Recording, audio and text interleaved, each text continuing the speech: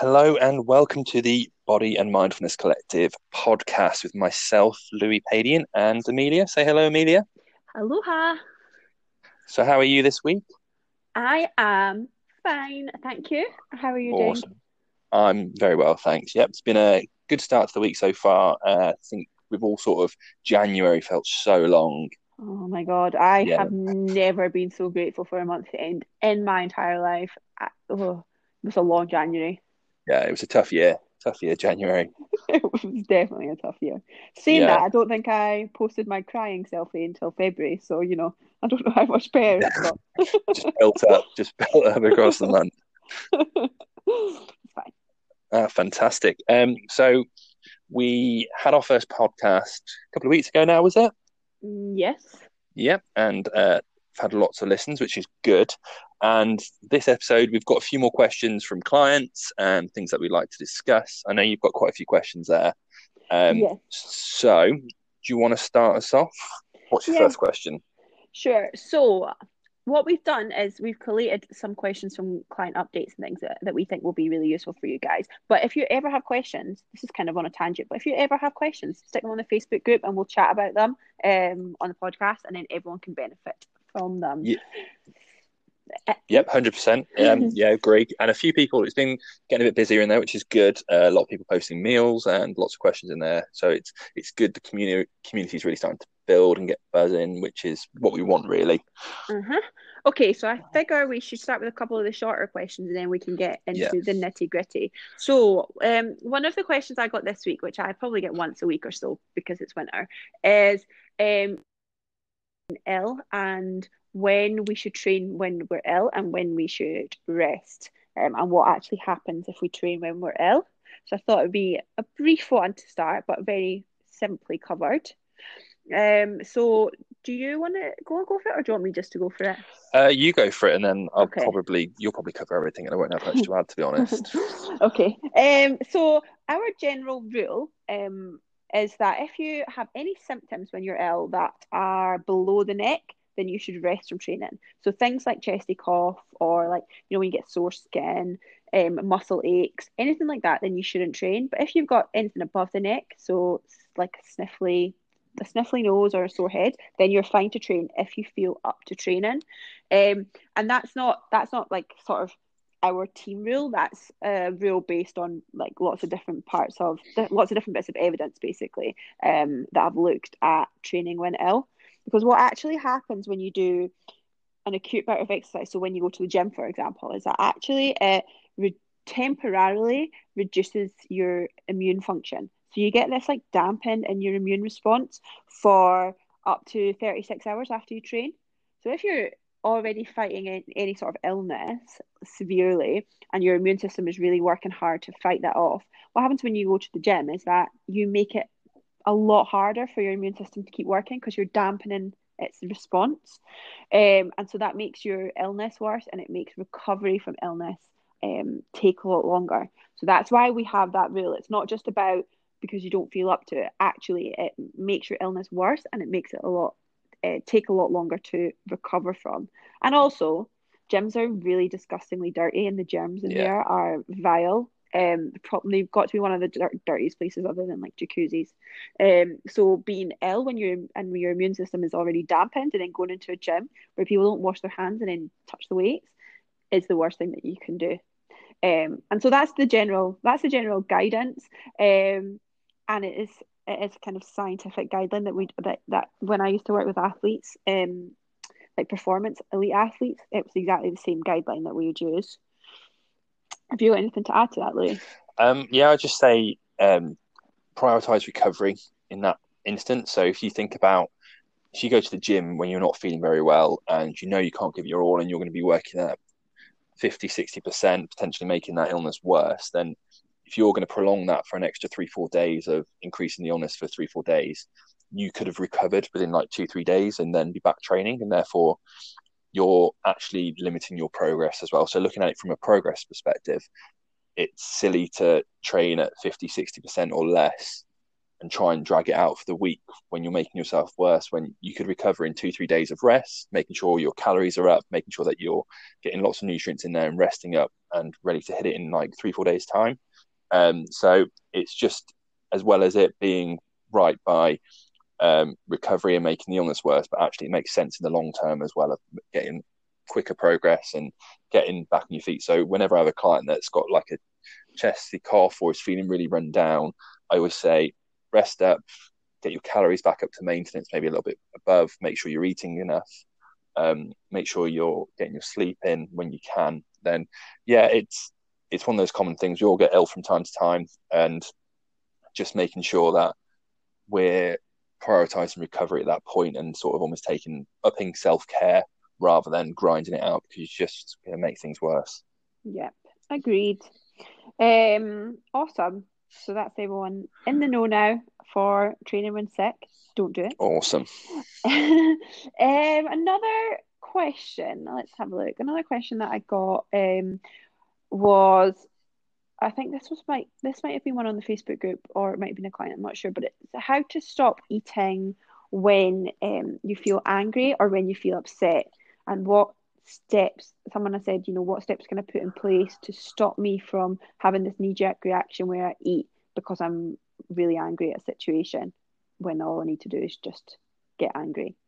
Yeah. And so, same again, do you want me to go first, or do you want to answer this one? I think I did a post on this a couple of weeks ago about the process of being angry and sort of overeating. And it was basically changing your mood as much as you can. So feeling your feelings, if you're angry or upset, that's perfectly fine. And we talk a lot about feeling your feels, making sure that you're in tune with them and understanding your emotions rather than just reacting and reaching for, I don't know, for me, it used to be like tubs of Ben and Jerry's and things like that. And it is okay food should be comforting, but it doesn't give you excuse to comfort eat and sort of dig into your emotions and try and swallow them. And I think a couple of weeks ago, somebody might have said to me that your happiness won't be at the bottom of that ice cream tub. You won't find the happiness there. So just making sure that you understand your feelings and maybe even trying to change your current mood or thought process. Some of the ideas are like watching a program that you really like, or just having some self-care there to get you in a better headspace before you reach for food and comfort eating. Yeah, I think I remember that post. That was a really good post. And yeah, absolutely what you said. We always talk about feeling your feelings, and comfort eating is okay if it brings you comfort. But you have to be very honest with yourself. If you say that, for me, if I want to feel comfort, I might have a cup of tea and a Boost bar, because Boost bars are life. But I don't have a cup of tea and then I know that one Boost bar is going to make me feel good, but 5 Boost bars is probably not going to make me feel great most of the time. So it's about sort of acknowledging how you feel and then thinking, right, how do I feel right now? And actually ask yourself out loud, say, like, if you're sitting there crying, you know that you feel sad. So say, recognize it and say, I feel sad, or I feel angry right now. And then just kind of breathe through it. So actually just sit, I'd say for a couple of breaths, take some deep breaths, really long, really slow breaths, and say, right, what do I need right now that's going to make me feel better, before you even think about even having comfort food. Actually, like you said, acknowledge your feelings and then think, what actually will make me feel better? And then say, for example, you're really upset and you need to speak to your best friend, then speak to your best friend. And then after you've spoken to your best friend, say, okay, now do I still want that Boost bar? If you do, then great, go and have a Boost bar. If you don't, then you've helped yourself with that feeling without the need for food. So it's about really, like you said, it's about acknowledging your feelings, taking some deep breaths to kind of just stop yourself there, and then thinking of an alternative. And a really helpful other thing you can do is ask yourself how you'll feel tomorrow if you mindlessly eat, and ask yourself how you'll feel tomorrow if you don't. Just kind of asking yourself out loud. And a lot of what we do is telling yourself to speak to yourself. So you sound a little bit nuts, but actually just speaking to yourself can really, really add that stopgap and really, really help in terms of what your next action is. Yeah, and I think it's hard because I think a lot of us have probably been brought up in an era or where it's a norm to sort of hide your feelings in food. And we're trying to almost go against that because we want people to understand your feelings and emotions and how you react, and it'll help you build better reactions in the future and become more of a, dare I say, like holistic person. And when you understand your feelings and emotions, you're able to manage situations a bit better. Yeah. And it's definitely one of the best skills probably I've learned in the last couple of years. And we're all still learning. We're all still, none of us are perfect in this. So if Yeah. you do find and you sort of wake up and you're halfway through maybe a bag of crisps or whatever, just thinking, right, that's okay, forgiving yourself and going, I'm still learning, I'm still human, reflecting, why am I doing this? I'm feeling sad, I'm feeling upset, I'm feeling angry, I'm feeling anxious. And then, right, what can I actually do that's going to be productive and actually help me get through this moment in time that's tough? Yeah. And yeah, it's a learning curve, and nobody's perfect at it. We all get better the more we do it, so it will take practice. Yeah, I think that actually ties in really well with the other question that I got. So I'm going to kind of just move us on to it because Yeah, I was speaking to one of my clients, and I said to her, I think you're one of those people that says I'm fine all the time, even when you're not. And we were laughing about this before, me yeah. and you, Louis, because I always say that I'm fine. Sometimes it means I am, and sometimes it means I'm not. But she said, how can you tell that I'm that person that says I'm fine? And I think that all of us, and I bet most people listening as well, have at some point been said, someone said to them, "How are you feeling?" And they reply like, "Oh, I'm fine." But then really that night they go and eat a full large Domino's, a full tub of Ben and Jerry's, and they go to bed thinking, "Oh, I'm fine. I'm in a lot of pain because I've eaten more than I wanted to, but I'm fine." And it's one of the reasons why a lot of us eat mindlessly is to protect ourselves and to kind of have this game face on all the time that Yeah, we're okay. And I think it happens in men and women, but I think as well, specifically a lot in women who have been brought up to kind of think, oh, well, Beyonce says that, strong women do this, this, and this, and strong women don't cry over men, and strong women don't like cry because they messed up at work. They just keep going because they're independent women. So we're very preconditioned to think that showing emotion is a negative thing. And yeah, instead of showing emotion, we go, I'm just going to eat. And what will happen is that I'll eat so much that I'll be distracted when I eat, and I'll be in pain because I've eaten so much. And that will then distract me even more. And I won't have to deal with the fact that all I want to do right now is cry. And so it's very similar to that kind of situation where you have to be very honest with yourself and say, ah, am I acknowledging how I feel, or am I putting a game face on and then numbing my feelings with food instead? yeah. And I'd I've got a few friends, some of them who I've met through Instagram over the last few years, but we talk most days. Um, and if I am feeling down, I will just instead of just responding to the sort of how are you, it's like, you know what, I'm not having a great day today. This is why, and I'm feeling a bit down about it. And even just sometimes getting it out either to yourself or a trusted friend can really help. And like you said, with women have been brought up to be strong. I see that a lot in men, where men don't really know how to process their feelings, but they've been taught to not. Boys don't cry, and it's one of the most um, empowering things I'd say is and being able to like feel your feelings as a man, as a bloke, and being okay with them, because when you just hide them and dig them down, they're still going to be there and they're going to lie dormant until you sort of learn to deal with them. And Yeah. if you don't learn to deal with them, then they sort of build up and build up and build up, and then they become a really big thing.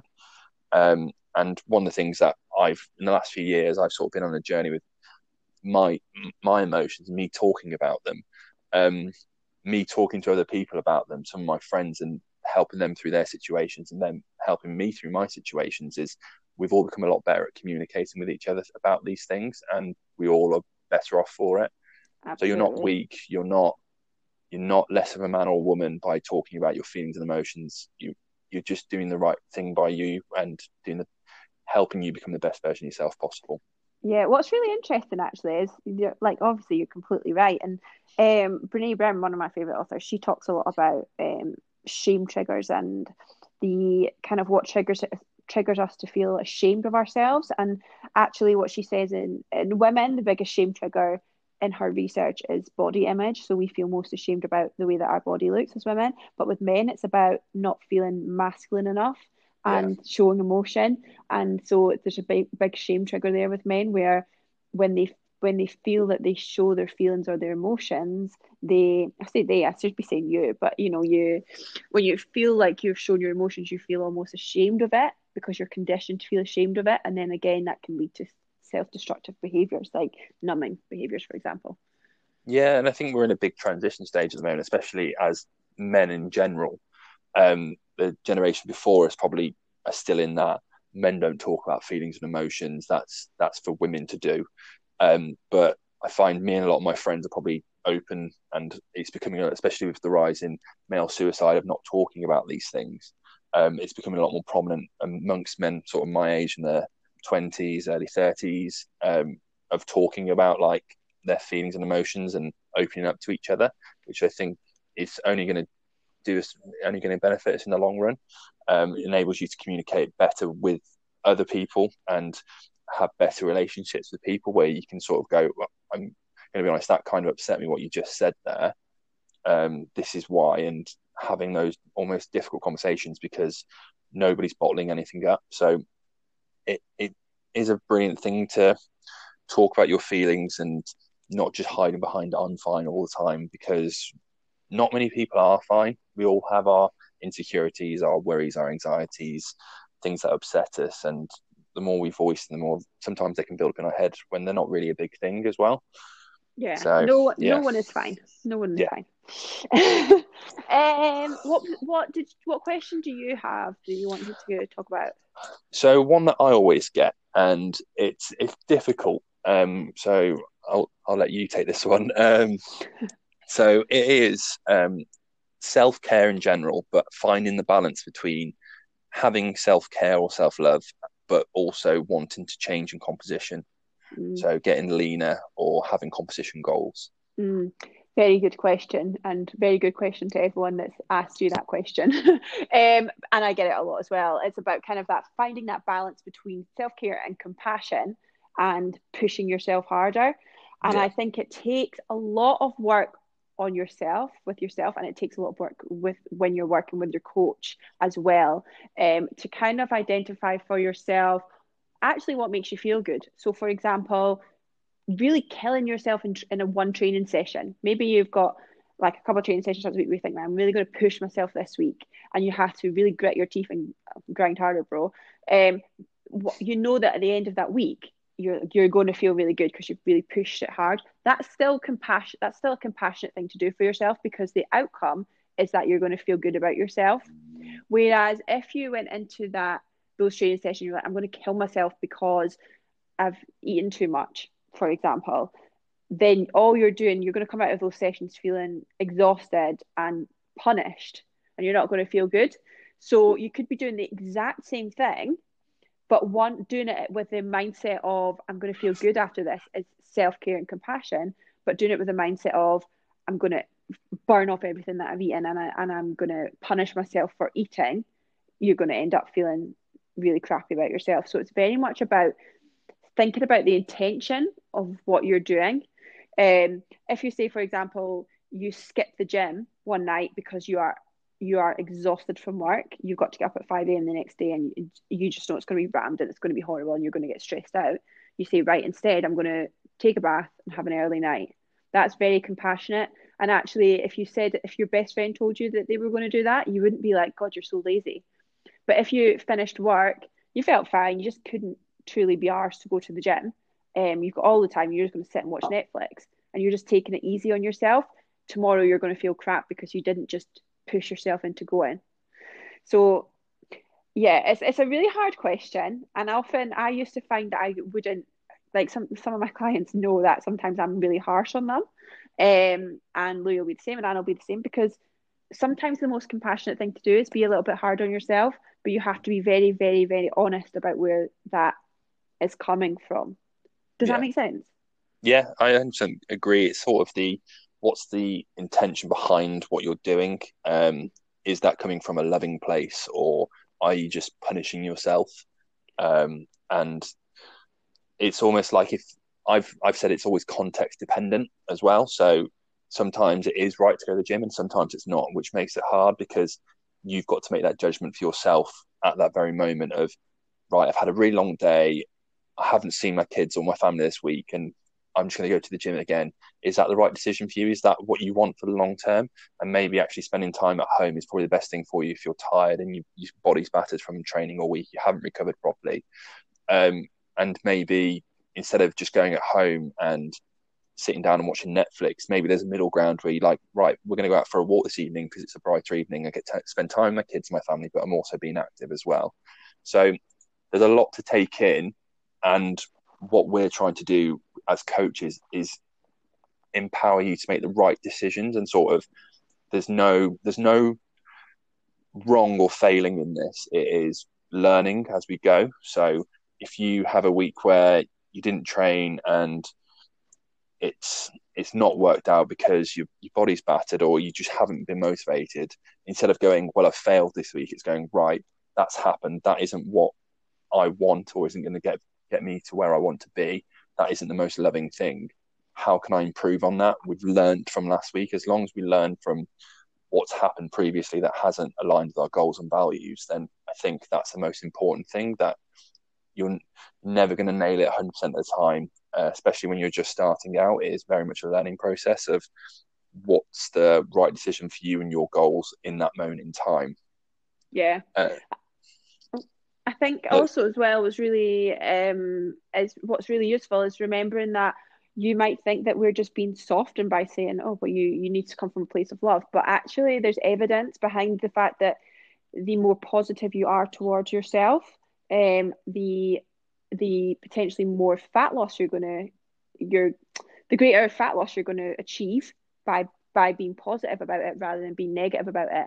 And if your goal is actually to improve your relationship with food, then there's a ton of evidence that shows that the more compassionate you are, the less disordered eating habits you have. So it's not us just saying, oh, love yourself and everything will be fine. It's actually saying, regardless of whether your goal is fat loss or your goal is to improve your relationship with food, there's evidence that suggests that being nice to yourself, being positive about things, is going to improve your ability to reach your goals and to achieve your goals. So it's just as important as tracking, as honoring your hunger, as being mindful, or whatever your habits are at the moment, depending on where you're going with your goals. This is just as important. Yeah, and I think it's hard sometimes to always have that future in mind, that future happiness, not just the physique goal, but future happiness. A lot of people who I've worked with in the past, they've come in and they've said, I want to reach this physique, where it's super lean, and I've almost had to talk to them through it and go, to get to that level, we might have to make a lot of sacrifices further down the line, and just making you aware of what level of sacrifice that might take. And we'll play it as we see it as we get towards that goal, because you want to get leaner, that's perfectly fine. But the overall goal, potentially, in my opinion, should always be to be happier. There's no point being shredded and lean if you're going to be miserable. And that sort of comes back to that self-care element of, we need to bring it almost back towards the center between that self-care and body composition, and finding out where that sweet point is for you in your circumstance. Yep, totally agree. Okay, I'm going to save the next couple of questions for the next podcast, I think. Awesome. So we've been rambling for 25 minutes. Have you got anything else that you wanted to cover? No, I think that's all of them. We've got a few more for next time, which would be good. We will try and get a podcast in the next couple of weeks again for you. Yes, we will. And if you have any questions, just put them on a Facebook group or message your coach and we will talk about them on the next podcast. Awesome. Thank you everyone for listening. Thank you very much, guys. And we will speak to all of you soon. See you soon. Bye. Bye.